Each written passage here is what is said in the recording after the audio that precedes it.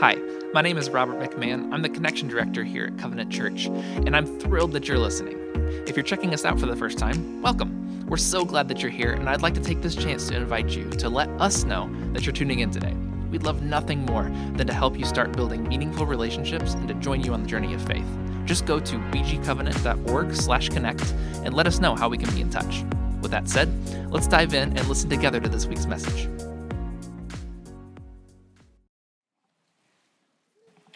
Well, today we have the great privilege of continuing on with the sermon series we've been in for a while. If you're a guest with us, let me explain where we are. We're calling this The Way, which is not all that original, but here we are anyway. And then what we're doing is, Dwayne puts a map up on the screen for you, is we're basically tracing a journey that Jesus took. Jesus took this walking journey, if you follow the red line, from the area around the Sea of Galilee down through the Samaritan lands, Samaria, until he got to Jerusalem, where he was eventually crucified.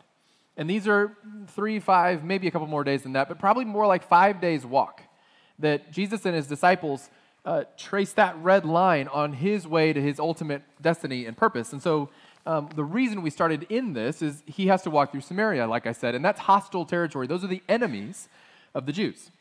So as he walks through Samaria, he teaches us, potentially, if we're paying attention, how we might walk through hostile territory of our own.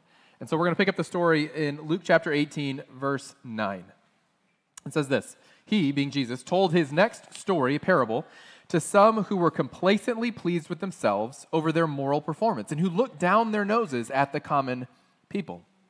Jesus said, 2 men went up to the temple to pray, one a Pharisee and the other a taxman. The Pharisee posed and prayed like this: "Oh God, I thank you that I am not like the other people, robbers, crooks, adulterers, or heaven forbid, like this taxman. I fast twice a week and I tithe on all my income." Meanwhile, Jesus says, the taxman, slumped in the shadows, his face in his hands, not daring to look up, said, "God, give me mercy. Forgive me, a sinner." Jesus then commented, "This taxman, not the other, went home made right with God. If you walk around with your nose in the air, you're going to end up flat on your face. But if you're content to be simply yourself, you will become more than yourself." What's interesting about this in one sense is this is the only parable Jesus tells, of all the parables he tells through all of Scripture, that takes place in a house of worship. And I don't know exactly why that's significant, but it feels significant to me. Of all the different parables and farms and out roads and all the different places, this one takes place, we could say, in church. It's a holy man and the reviled tax man. Let me see if I can make sense of what the tax man really meant. This is not some nice guy from H&R Block that we're like, well, you know. The tax man, the tax collector in the Jewish time, in the Roman occupation, was the most reviled place to be, is the most reviled person. What this is a Jewish person who collects tax from his fellow Jews in order to give the money to the Roman oppressive occupation so that they might continue to oppress and occupy. On top of that, not only is that what's happening, but part of the money is a temple tax, and it's not for the temple that the Jews would pray in, that we see the parable take place in here. It's for the temple of Jupiter, so a different god. So not only am I taking your money and giving it to the occupier, I'm taking the money that you would intend for your god, and I'm taking that to give towards ours. This is as if tomorrow we got invaded. As Ohio, we get invaded by Michigan. Amazing. What would happen? And they run us over and they take over everything, and now we're all Southern Michigan. We're just Southern Michigan. We're not even Ohio. They take away our identity. They say, "You're nobody anymore." And on top of that, I knock at your door the next day after you're all having to paint your houses maize and blue, and it's a whole thing. And I walk up to your door and I knock really nicely, and you go, "Oh, the pastor's here. Maybe he has some words of comfort." And I say, "I'm going to need like 30% of your income for the year because I got to take this up to Lansing because we're going to need to occupy you a little longer." How popular would I be? Not so much. This is what's happening in the day when the Jewish person is among his people taking money to give to the Romans, and he was well compensated. So then there was a double resentment. So not only is he taking from us, but the tax collector was really well off. Michigan would pay me handsomely to take your money and give it back to Michigan. This is money to oppress Jews. It's not only greedy, but that temple thing makes it kind of gross. So these are the two guys that Jesus talks about showing up to church. The Pharisee, the rule follower, the religious guy, and the tax collector. And they both pray, and Jesus has something to say about what they pray and how they pray. But first, let's do something completely different. Not so long ago, I was in Levis Commons up in Perrysburg, shopping center, moderately upscale. It's nice, landscaping's nice, some fancy finishes around. It's nice. Nice restaurants, nice shops, nice parking lots. I noticed something very nice. I have a sample picture. Dwayne, put that up there. Fancy brick crosswalks. That tells you you're in a shopping center that's pretty nice. When they take the time to put the fancy brick sidewalks in, it's nice. And I noticed that Levis Commons has these fancy brick sidewalks, and I was very impressed by all of the fanciness happening around me. Until, gasp, you're not going to believe this. I looked a little closer.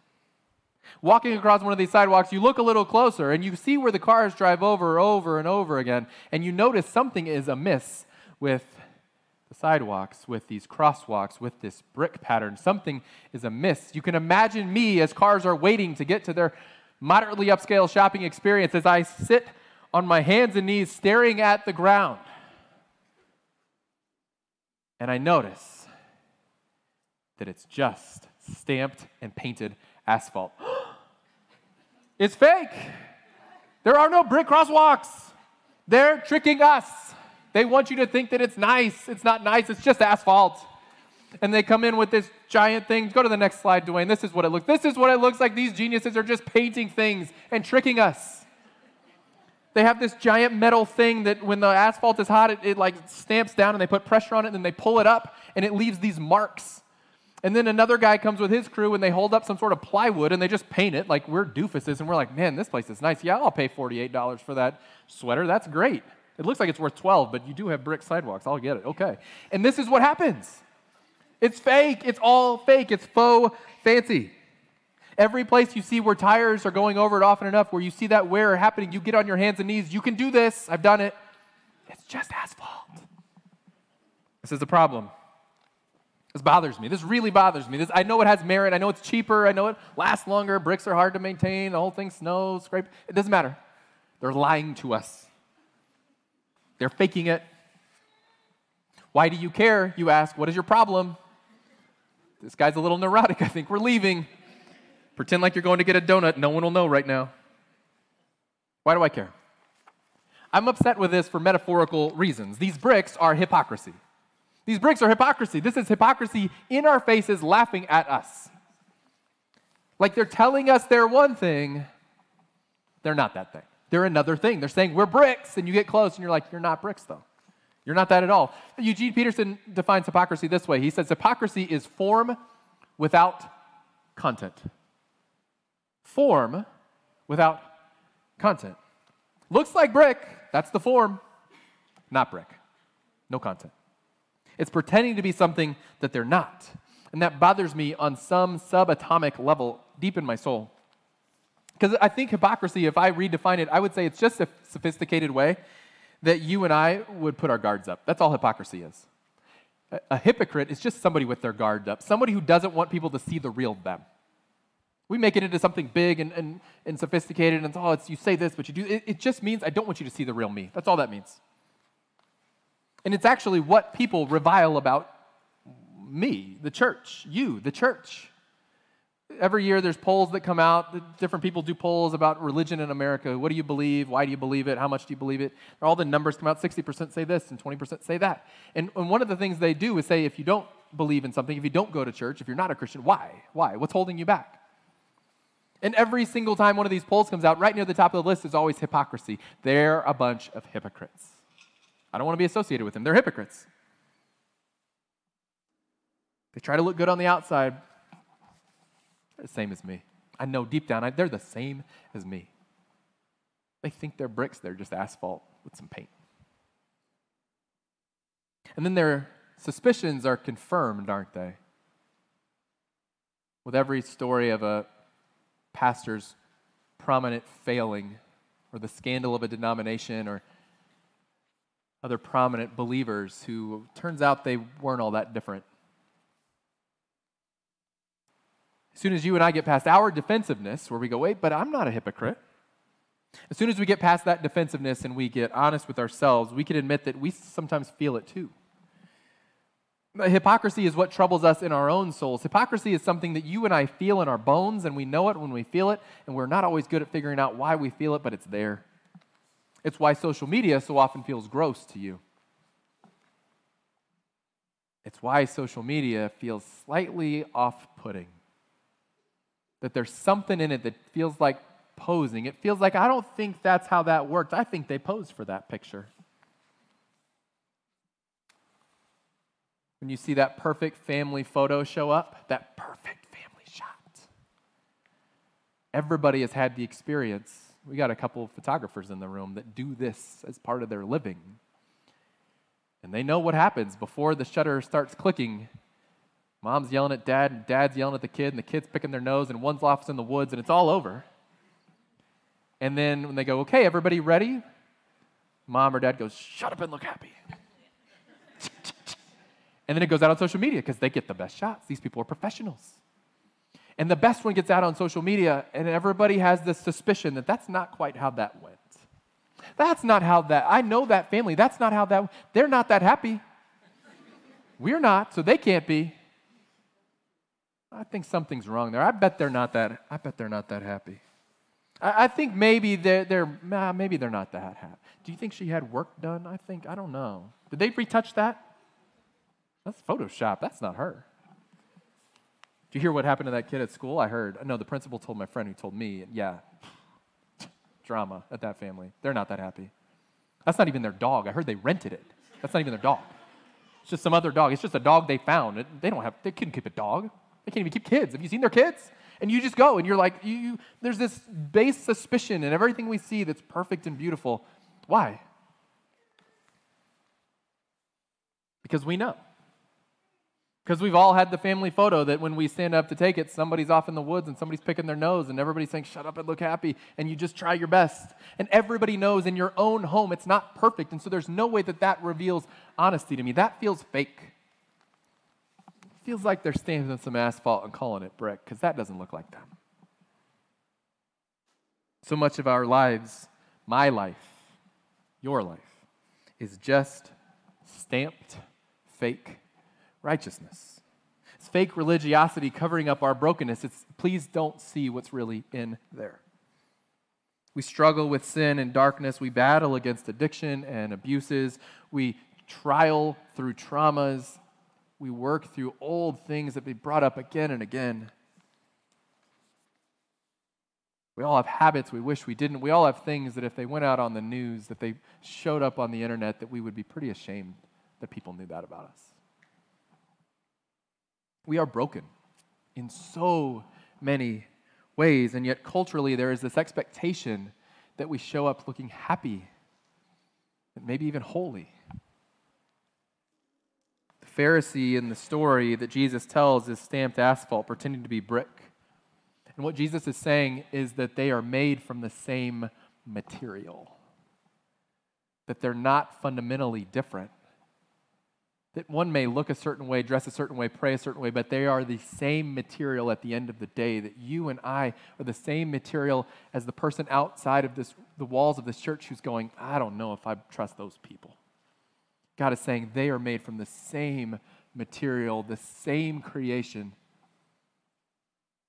and you share more than you don't. The Pharisee is trying to look different only by comparison.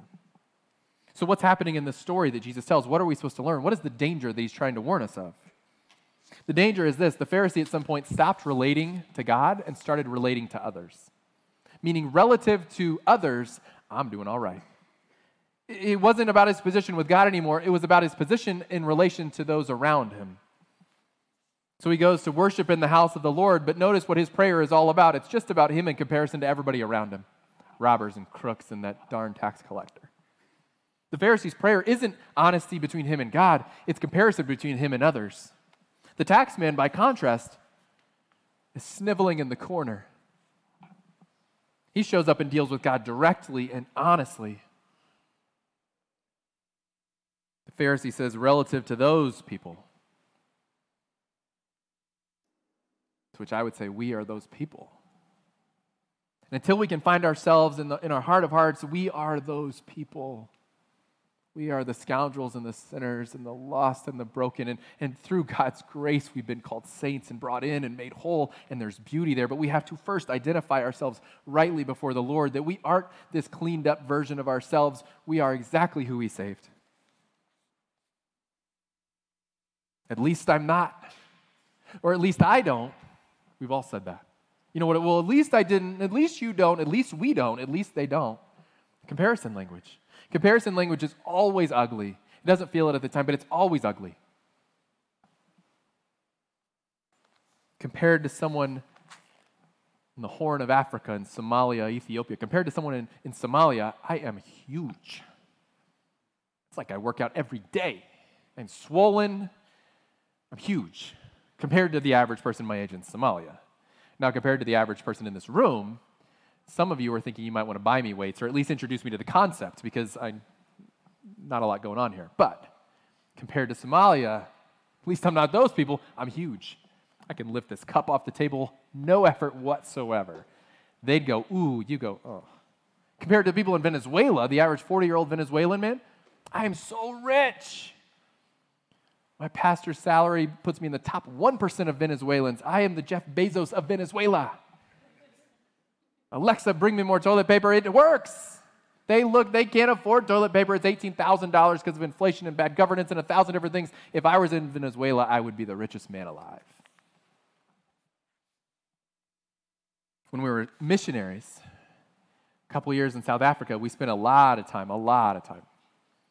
in maximum security prisons. It's part of the ministry of the church we were serving. They spent a ton of time and effort ministering to, discipling via the mail, maximum security prisoners. People in for life, the church says, let's give them life. And so every day, people would hand check little books that were printed on newsprint paper because it was thinner and cheaper, and ministries from all over the world would send their pennies in so they could print more books and post them into the prisons, and then we got to go and minister to the people directly. Some rough people in a maximum security South African prison. I was talking to my daughter about this recently, and she goes, well, how did that, what do you mean you went into the prisons? I was like, no, you go in. It's kind of, we weren't scared. They're too young to be scared, maybe. I don't know. But when the gate closes behind you, when that bar closes behind you, when the iron slams behind you, you should be a little more worried than you are. Because we just go in and they put us in the yard. The yard with the shivs, and I don't know what they do there. But that's where we are. We're just hanging out in the yard. And my child was like, I thought when you said prison ministry, you were on one side of the bars and they were on the other. And I was like, you would think that, but no, we didn't do that. There's something symbolic about the fact that they open the gates and we go in too, which is my way of saying when I show up to meet them, I am not different than you. There was one guy that we got to baptize one year. Said this story before. I've told you this before. He had a tattoo of a handgun right here on his chest, and above that on his neck it said, Mr. Crime. Even if just to get the tattoo, I'm impressed, much less what it must have represented. And he's getting baptized, and I'm looking at Mr. Crime, and I said, we are the same. But for geography and circumstances, but for the sleight of hand of he was born there and I was born here, that he was born in squalor and I was born in wealth, that he was born in a place where education was hard to come by and racism was rampant, and I was born in my privilege in Texas, in the safety of the suburbs. The choices I made, the bad choices I made didn't result in what his did, but we made the same amount of bad choices. And yet he's the one being baptized with Mr. Crime on his chest. And I had to realize in that moment, we are not different. God sees us for who we are, and he judges us based on our hearts, not our circumstances, not the outer appearance. And so Jesus says the tax man went home right with God. Think about this. The tax man went home right with God, the oppressor of his own people, taking their money and giving it to the oppressive government, taking their temple tax and giving it towards another god. He went home right. And the Pharisee who knew his scripture inside and out, who kept the rules, who followed the customs, he didn't. See, the tax man deals honestly with God even though he's despicable. And the Pharisee was despicable in his dishonesty. We just flipped it around in our culture. We think to look good on the outside is what matters, and Jesus said it's the entire opposite. God wants your authenticity. He wants your honest self. And here's the thing, we don't start out as hypocrites. We start out earnestly seeking this God of the universe, but something about being a Christian long-term, something about being in God's presence and with God's people, it happens slowly. Eugene Peterson says it this way. He says, virtually no one goes to church to pray with the intention of not dealing with God, at least early on. But when we find that we can so effortlessly get all the social benefits of being associated with God without having to deal with God, it's hardly remarkable that form without content, hypocrisy, is so prevalent in places of prayer. That when you can get all the benefits of being in the country club but not pay the dues, why wouldn't you? Peterson is saying that Jesus' point here is that so many of us attempt to come rightly to God, and as the days go by, we find ourselves just acting as if we cared because we get all the same benefits from the culture. We get all the same societal righteousness added to us. We get all the same family values points that we wanted, and we don't actually have to do anything. We don't have to deal with God. We don't have to confess our sins. We don't have to be honest. And we get all the same benefits. We want the benefits of God without the honest dealing. We want the credit of high-end brickwork without the cost. Here's what it requires for us to change this. We have to stop comparing. We have to stop comparing. We can no longer use words like, at least I don't, or at least I wasn't. We can no longer look at somebody with less or in a worse position or made bad life decisions and say, I am fundamentally a different sort than them. You would say, I am of the same material, and but for the grace of God, are we in the same position? We have to deal honestly with those around us and deal honestly with God. We have to recognize that we are all made of the same material, and that circumstance and geography and wealth play an enormous role in who we become. Only then can we put our guards down. Can we admit that we are also broken, that we are also traumatized, that we are also in trials, that we also have sin? Only then do we put our guards down. We begin to deal honestly with God. We show God our authentic selves as if He couldn't see it anyway. So first, God desires your authenticity. Second, God wants simplicity. We keep reading in verse 15. Jesus is ministering and says, people brought babies to Jesus, hoping He might touch them.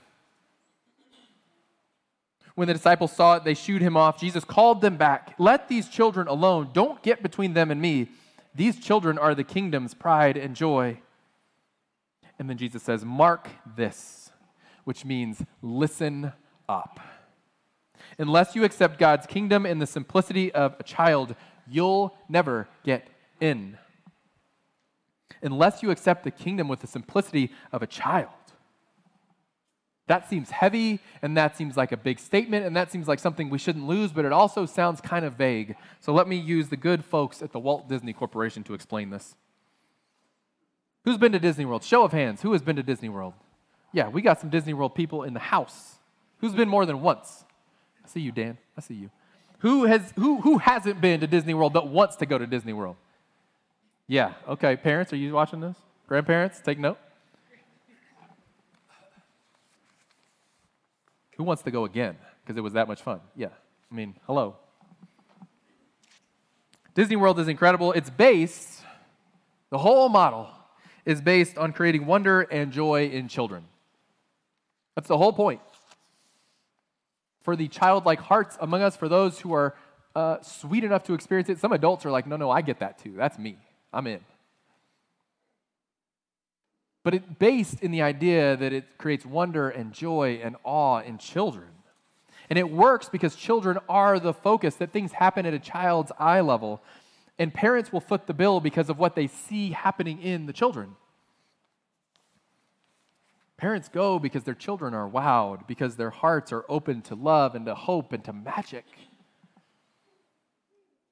Parents, though they don't like to admit it, are often wondering different things in these magical moments. I have a picture of my family at Disney World. My children are happy to meet Goofy at some brunch somewhere. My face is saying, I wonder what kind of person makes the life choice to spend 8 hours a day in this costume. There's no magic and wonder on my face. They have magic and wonder. Kids come at Disney World simply, don't they? Because it's incredible, because it's amazing.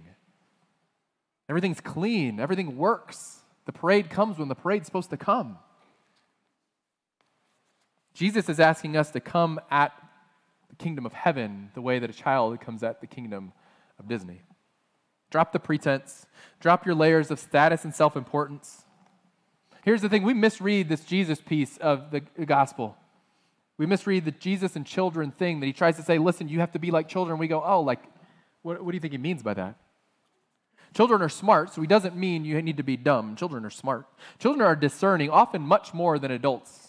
Like they can smell goodness coming down the street. So Jesus isn't saying to be obtuse. Children are still imperfect, so he's not saying you have to be perfect and perfectly innocent. They're simple.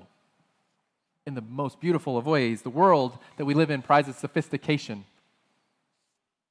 Jesus prizes simplicity. So we have to stop trying to understand it and enjoy it. We have to find the joy in moments that God brings us in the kingdom and stop wondering what's behind them. So you see my child with Belle. Let's do the close-up, Dwayne. That's not a cynical face. That's not somebody wondering why Disney's stock is still up even though the price-to-earnings ratio post-pandemic is much. No. They're not worried about it. That's not somebody who cares about the bus schedule or the hotel accommodations or who's paying for the bill. That is the face of somebody in the midst of awe and wonder. They've come at this simply. The only question going through that brain is, how do you think I got this close to Belle?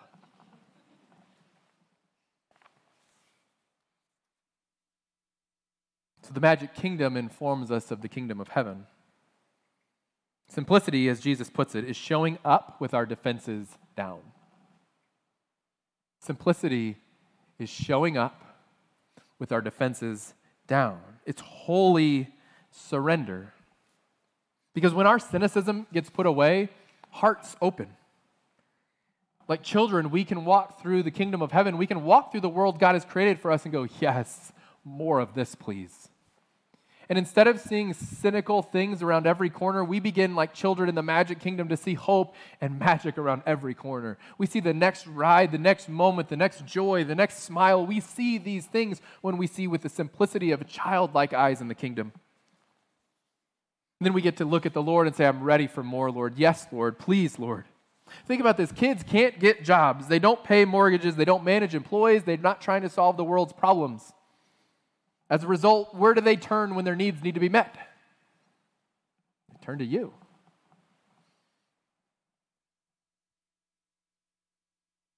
I don't know if I've ever met a child who's asked about how a mortgage works. I don't think they care. How much do we pay? What percentage of that is interest, Dad? Explain escrow again. Oh, that's interesting. They hold it. You don't get to invest it. Okay. Kids don't care. They don't care how mortgages work. They don't care what your interest rate is. They don't care.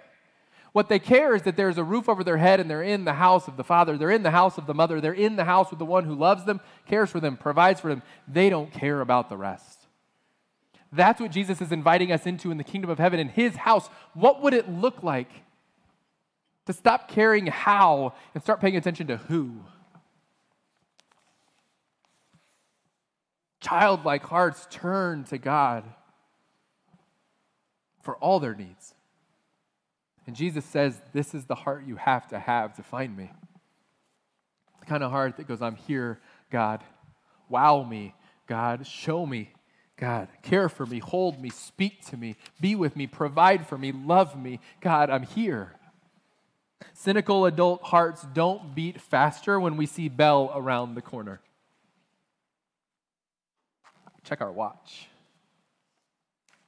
Because our fast pass is only good for so long. Cynical adult hearts don't naturally show up unguarded with God. Because the world has taught us to put up a defense, to show our best selves, to present what people will accept. And so you and I, when we look at this story, we are the Pharisees. And comparison and performance are why you and I sometimes wonder why our faith feels empty. You ever wonder, you ever get that feeling, my faith feels kind of fake today? I'm kind of just going through the motions today? Most people have been there. We feel that way when we are presenting form without content. I'm praying because I'm supposed to, but my heart's not in it.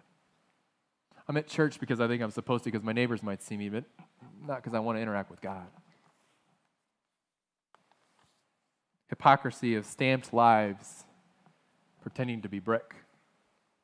And this is where authenticity and simplicity collide. This is the beautiful place in this story that Jesus tells where authenticity and simplicity collide. Because if we can find a place where our defenses are down, where our guard is down, when we recognize and realize and admit that God knows who we are and God knows us in our deepest parts no matter what, that God knows your heart and He knows you at the core of your being, whether you're willing to show it to Him or not, He knows. When we get to that place, we can put our defenses down, we can put our guard down and show up. Like a kid in a different sort of kingdom, we just show up and say, God, what do you have today?